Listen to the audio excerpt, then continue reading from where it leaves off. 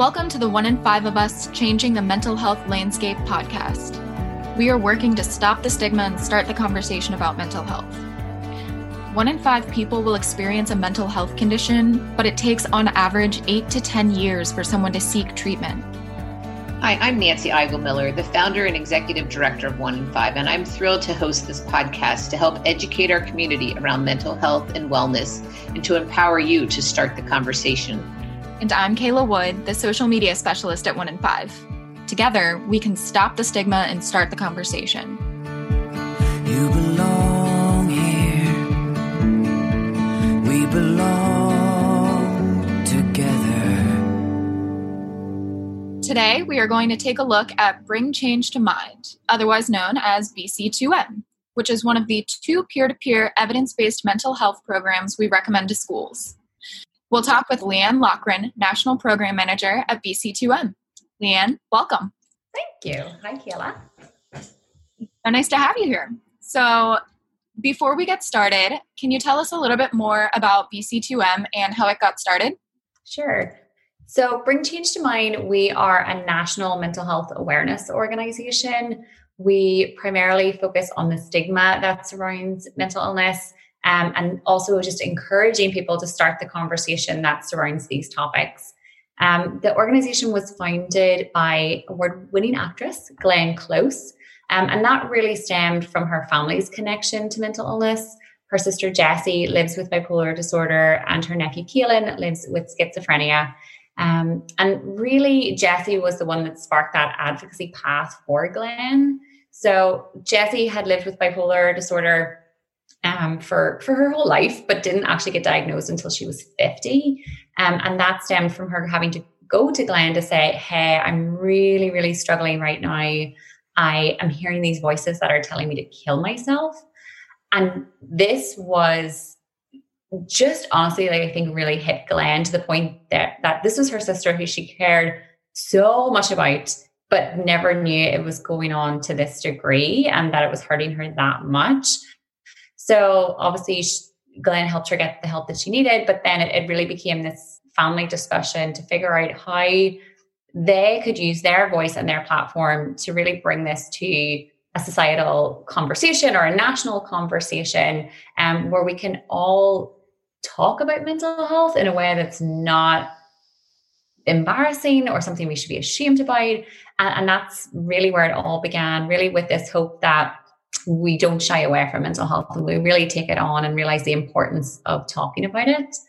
So that was, again, from that in 2010, the organization started. It launched officially with our first public service announcement. So ever since then, it's grown over the past 10 years to become what it is now. So it's been a pretty great journey. So how many regions of the country are you working in now? We are currently operating in 7 regional hubs. We are in Northern California, in the wider Bay Area, Southern California, Arizona, Indiana, Cincinnati, Columbus, and the New York tri-state area. And this fall, we will also grow to work with more rural counties within Central California. And that's something we're really excited about because these are counties that don't have the resources that many of us would have in more urban areas, like here in the Bay Area. So that's something we're excited about. That's awesome. You guys have grown quite a bit. Can you talk a little bit about how you came to work with Cincinnati? There was a lot of back and forth. It's all coming back to me now. When we started in the Bay Area, we were very adamant that we wanted to make sure it was perfected there, like to the best of our ability. We wanted to make sure that the program was effective. It was having the impact that we were promising to people. And only once we completed our research with UC Berkeley, looking at how the club impacted student attitudes, knowledge, social distance behaviors, did we start to feel in any way comfortable that we could actually bring this further afield into new communities. And once Nancy and I got in contact and I learned more about 1 in 5, all that you do and how you're interwoven into so many networks there in Cincinnati, we were like, this is the most perfect opportunity for us to test this outside of the Bay Area. And for me, it definitely was my baby. You know, I was the first person to work on the program, so I was so nervous to some degree put it in somebody else's hands with their assistance. And it honestly, we still describe it as the gold standard in terms of partnerships, because 1 in 5, you guys were able to introduce us, in this collective gathering to so many school representatives, to students, just to tell them about this work and this program and that it's available to them immediately for free. And that just opened the doors for us. Like, I think it just made recruitment, quote unquote, very easy. Just that information was shared so quickly. They jumped on it. We got responses from the schools immediately to say that they wanted to start a club.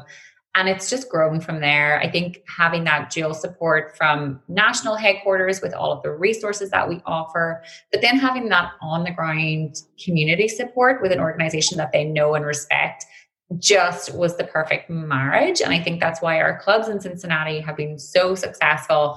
And it continues to be the model that we always discuss with new community partners in our new regions. So yes, you have set the gold standard, and it's something we always refer to when we go to new areas. That's good to hear. Yeah. We like to hear that. That's not even for the podcast purpose. This is legit. So just so you know. You were talking about kind of how when this all started, this was kind of your baby. Mm-hmm. So can you talk a little bit more about your role kind of as the national program manager and like what you do, and especially now after it's expanded so much? Yeah, what has happened? So I'm with Bring Change to Mind over 5 years now. And my role, what I do, has evolved so much since day one. I had just graduated from my master's in public health just a couple of months actually when I took on this role. And I was presented with this idea of what this high school program could look like. But of course, in any new job, you're like, yeah, no problem. But honestly, I had to go back to my desk and be like, what is this going to look like? I don't have the answers. I'm sorry. I'm not a teenager in high school. And I think that sort of then answered the question for me. I need to go and speak to these teens. So when I first started in the role, it really was working with students in the communities that we were going to roll out to, or that we hope to roll out to figure out like what they wanted, like what were they willing to discuss? Did they want to take trainings? Did they want curriculum?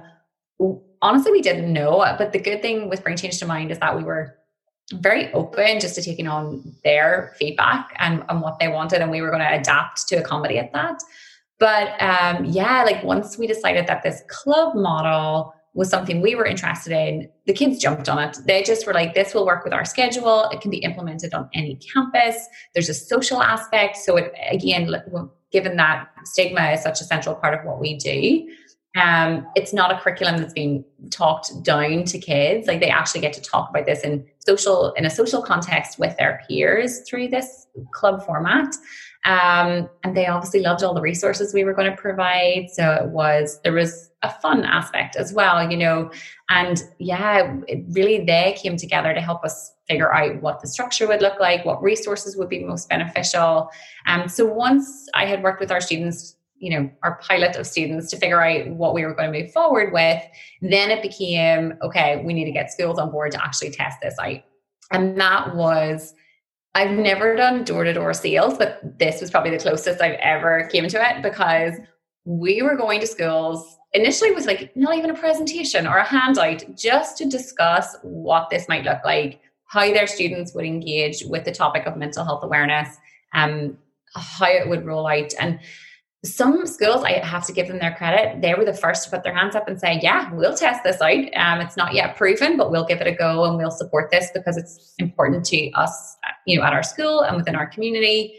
But definitely we've seen things shift, because in year one, we did still get a lot of pushback from some schools to say, direct quote from a principal, sorry, our students don't have any mental health issues, which, well, that's not true. We all know that. So there was serious denial and just, palpable stigma with some of these principals that we were having initial conversations with. That we got 25 schools on board year one. They worked with the team from UC Berkeley to also conduct research as they rolled out this the club on their campus. And then in year two, we grew to 50 schools. And that's, again, when I was just working to onboard new schools, fine-tune the program, what resources were provided, constantly working on evaluation to figure out what was working, what could be improved. And then as we've grown, we've started to bring on more staff to accommodate these regions that we're working in. So my role has shifted more to organizational strategy with our executive director, Pamela Harrington, figuring out across the regions how we have to tweak resources to make sure we're meeting the community needs of those that we work with. So obviously New York, for example, is going to have very different issues to maybe what our kids in Indiana are experiencing, or there in Cincinnati. And we're very conscious of that. And that's why the program has evolved to make sure that we are constantly assessing what is going on with our kids and making sure that we're meeting them in the best way possible. So now I oversee our 7 regional managers, and I work with them just to set goals and the plan for the year for their region. So, and yeah, I just keep a track of that and help support them in every way possible, and, help secure funding where possible. That's always an ongoing battle with any nonprofit, but that's how my role has evolved quite a bit. Yeah, yes. You've had a lot of change. Yeah, it's never boring. It's a lot of other things, but It's not boring. Yes. So you talked a little bit about the regional managers. Can you tell us how they work with the schools? Yeah. So our regional managers are key. When we started out in the Bay Area, the feedback that we were getting from the people, the schools, students that we were working with, was that they loved that we provided this high touch model. And what I mean by that is that we weren't just sending students and advisors to a website and saying, hey, go ahead, check out that website, touch base with you in a year. Like, that wasn't our model. We knew that they were benefiting more from us being on the ground, working with them to figure out, okay, your school's really interested in sports. Let's do more mental health awareness sporting events. Your school's really interested in drama and more creative projects. Let's do X, Y, and Z so that we can, again, provide something that's of interest to your community. And so we really were there as an additional support in addition to the faculty advisor that supported the club. And that was huge. The regional managers do that on a year-round basis. They also are responsible for hosting events that we do in each of our regions. So in the Bay Area, we have our huge flagship summit with over 400 kids coming in from all over the Bay Area. We've done one in Columbus. So we had Cincinnati kids join us for that. And across all of our regions, we've had student meetups, because we don't want them to think that the work that they're doing on their campus is happening in a vacuum. Sometimes they're doing all of this work. They're so eager. They're so pumped. But some might feel that it stops there if we didn't give them this extra connection to students, within their community that are doing this work.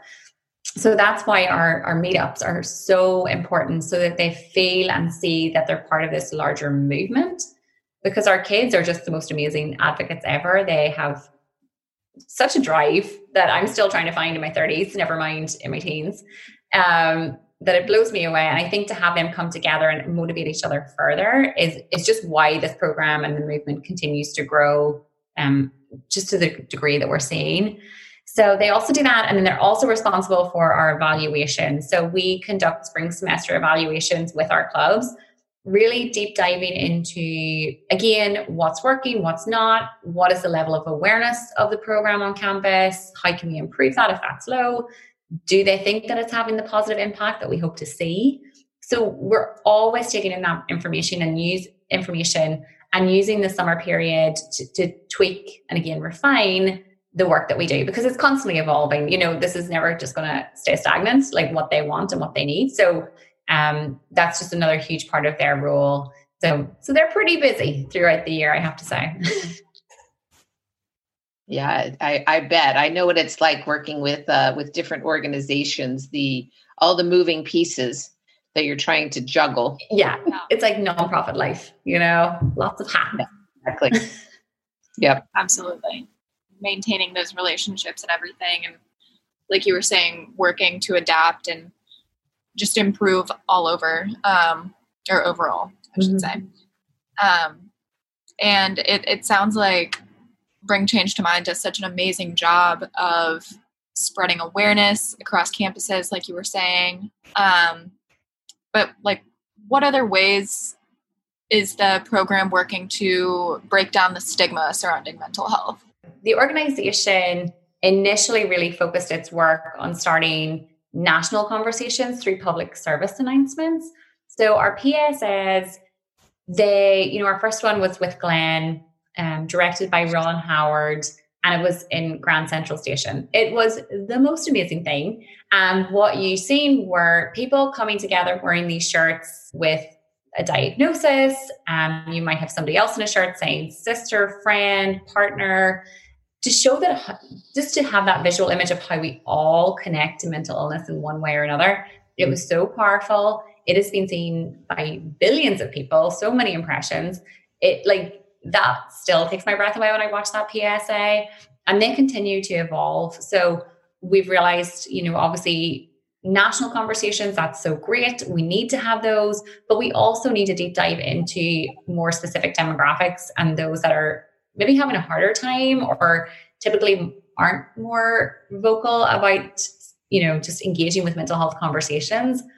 So men in particular, I think we know that men and mental health, it's been a very tricky subject for so long. I think just the stigma, the fact that they think it makes them look weak, or that it's a character flaw. And men in particular have just historically struggled with that and being open with their experiences. So that is one campaign that we've done. But more recently, we have evolved to align with our youth-based programs. So we have done a number now of teen-focused PSAs, showing them that, again, reminding them that we all connect to mental health in one way or another, that this is something they should be encouraged to talk about, should not be ashamed to talk about. And they've been really effective. And I think through this power of social media, for good and for bad, we can reach so many people in that way. Like, our program is on the ground working with students directly, but to have that more blanket reach through the public service announcements, that's just a huge benefit for us.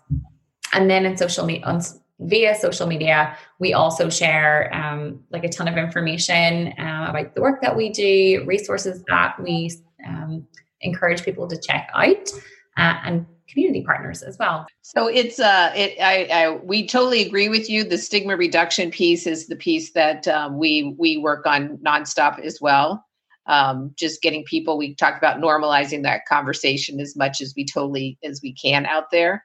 And we're with you that we think the youth is going to change this conversation faster than the adult population.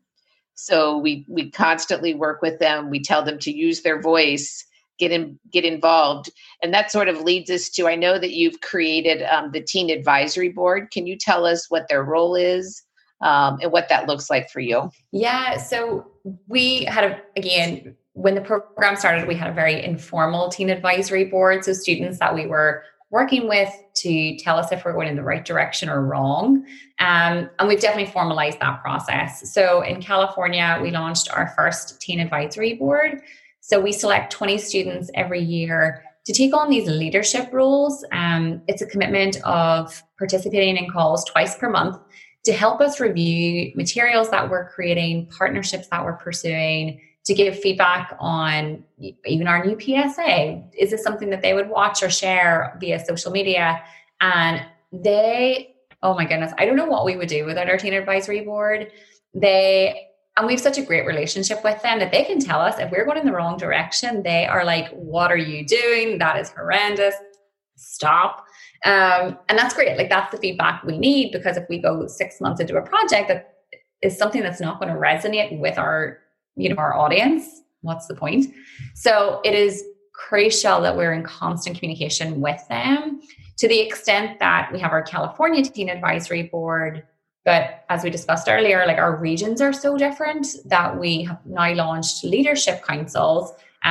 So it's a little bit less formal. So they meet once a month, and the leadership councils operate within our newer regions. So when we start, for example, in Arizona, we just launched there last year to help us get us off the ground, and again, make sure we're going down the right path with how we're implementing the program in that area.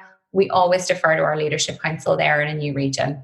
And as they move into year 2, they become a teen advisory board, which again increases in the number of students that participate and the degree to which they communicate with staff in the area. So we will be rolling out official teen advisory boards within all of our regions, 8 regions this fall. And it's key. It's key that we're doing this with them, because otherwise, you have a bunch of people in there, 20, 30, 40 plus trying to figure this out. And it just doesn't make sense, So yes, they are our guides. We always refer to ourselves as our teen advisory board employees, because we just do what they tell us to do, which works, and it's proven to work. And that's why we've grown so much. So they're pretty awesome. Yeah. I mean, teens know what's up right now. And I feel like old compared to teenagers, and I'm only 23. Seriously, every time we sit down with some of them, we're like, I would never have had that level of maturity, insight, confidence to speak about this subject. But for me, so my mom was diagnosed with bipolar when I was 12. And in Ireland, you start high school from 13 onwards. So it's a little bit of a different schedule. But for me, with the hospitalizations, suicide attempts, never in a million years would I have dreamed to have those conversations with my friends or my teachers school-wide. Not a hope. It just, that confidence, that knowledge of what it involved, what it was about, how many other people connected with the issue, was just something that probably took me back years in terms of how I could engage in conversations around mental health. So to see these kids step up, and they will happily take the mic and they will tell parents, grandparents, whoever will listen, why it's important that they step up, engage, and talk openly about this subject, is so inspiring to me, because I just feel like I really hope there's less of those kids that were in my situation, where they felt very alone, basically alone, and just afraid to out yourself that this was something that was going on within your family. And these kids are benefiting so much from talking to others about their connection, again, whether it's their own diagnosis, a friend or a family member, and just seeing that this is much more prevalent than they might have ever realized. So it just gives me such hope and such energy. And I think that's what drives us as an organization, to see that we're having the impact that we want it to have, and that these kids are just in a much better place than where they might have been if this wasn't provided to them. And it's not just us. Clearly, we're working with such great partners that it is a collective effort. What we do is very much on the preventative conversation starting piece, but we also need the other people in the community to come together to offer trainings, to offer school support. And that's why, again, 1 in 5 have just been stellar to work with. And yeah, I think that's always what we're trying to do in every region that we operate in. That's amazing. And thank you for sharing that story. I know that's it can be hard to talk about, but I mean, it's just so important to keep having these conversations, like you're saying, yeah, that's what's going to move forward. So I know I love that. Somebody told me shame loves secrets, and I've never heard a phrase hit so deep.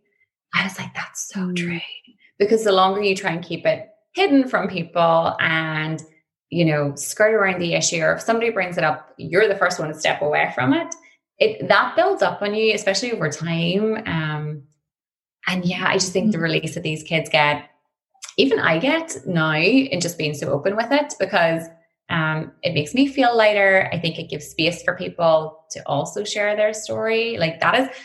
That's the funniest thing. Ever since I started working at Bring Change to Mind, once I tell people what I do, there's basically a line that want to put their hand up and say, oh my goodness, wait till you hear.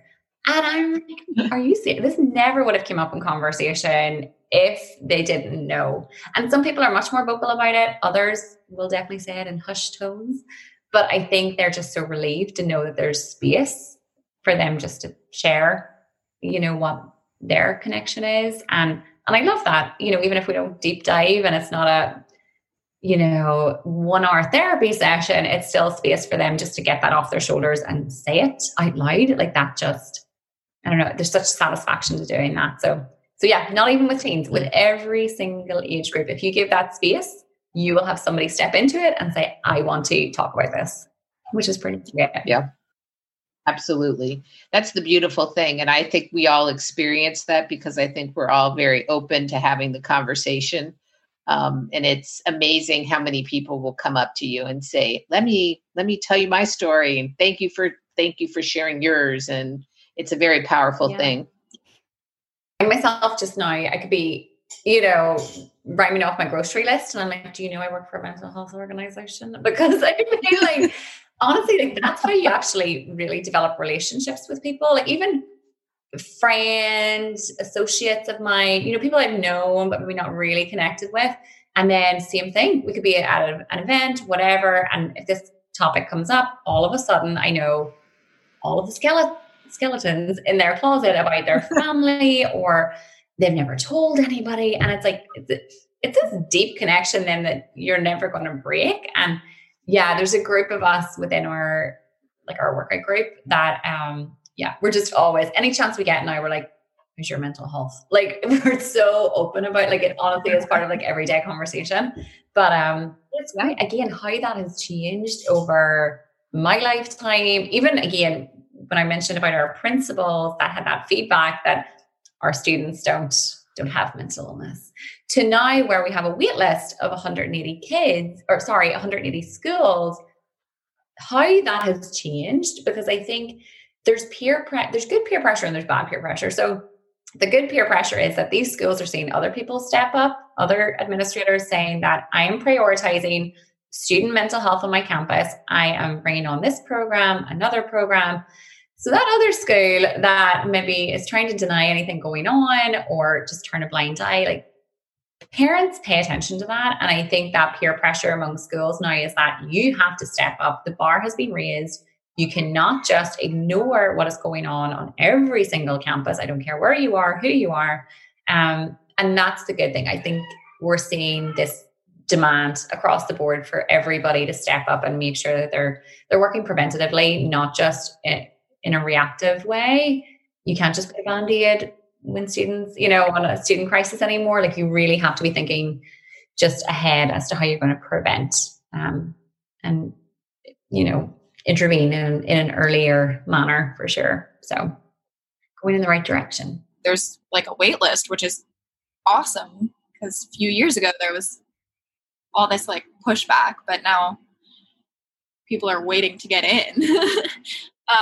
So if someone wanted to start a Bring Change to Mind club at their school, how would they go about doing that? Yeah, so our waitlist that's a tough situation. So we are recruiting within our regions, but the waitlist is currently made up of students that want to bring a club to their campus outside of the regions in which we're currently working. And I can explain that. So if you're in Cincinnati, in Columbus, again, New York tri-state area, any of the other regions that I mentioned, you can start a club right now. You can contact info@bringchangetomind.org. However, the reason why we have a waitlist is because we, again, are really committed to maintaining this high touch model. We have our regional managers there to support schools that are within driving distance for them. We want to be there in person to support you. And but we are really trying to work on that. But we do hope that we can onboard many more schools in Ohio. So I hope people there are listening and are excited and hopefully want to start a club. And again, you get to work with both Bring Change to Mind and 1 in 5, which is the extra benefit. So, Leanne, thank you for being with us today. We loved learning more about how you came to have this position with Bring Change to Mind and how that role has evolved and how 1 in 5 got involved with you. And we've continued to grow the program here in Cincinnati, and we look forward to growing it more as we move forward. Yay! We are extremely excited and thankful for you guys. So, yeah, you're not getting rid of us anytime soon. Put it like that. Thank you so much for listening. To learn more about this episode, you can check out our show notes and access additional information on our website at 1n5.org. We ask that you please subscribe, rate, write a review, or share this podcast with anyone you think may be interested in hearing more about how we are changing the mental health landscape. Again, I'm Nancy. And I'm Kayla, and we hope you'll join us next time.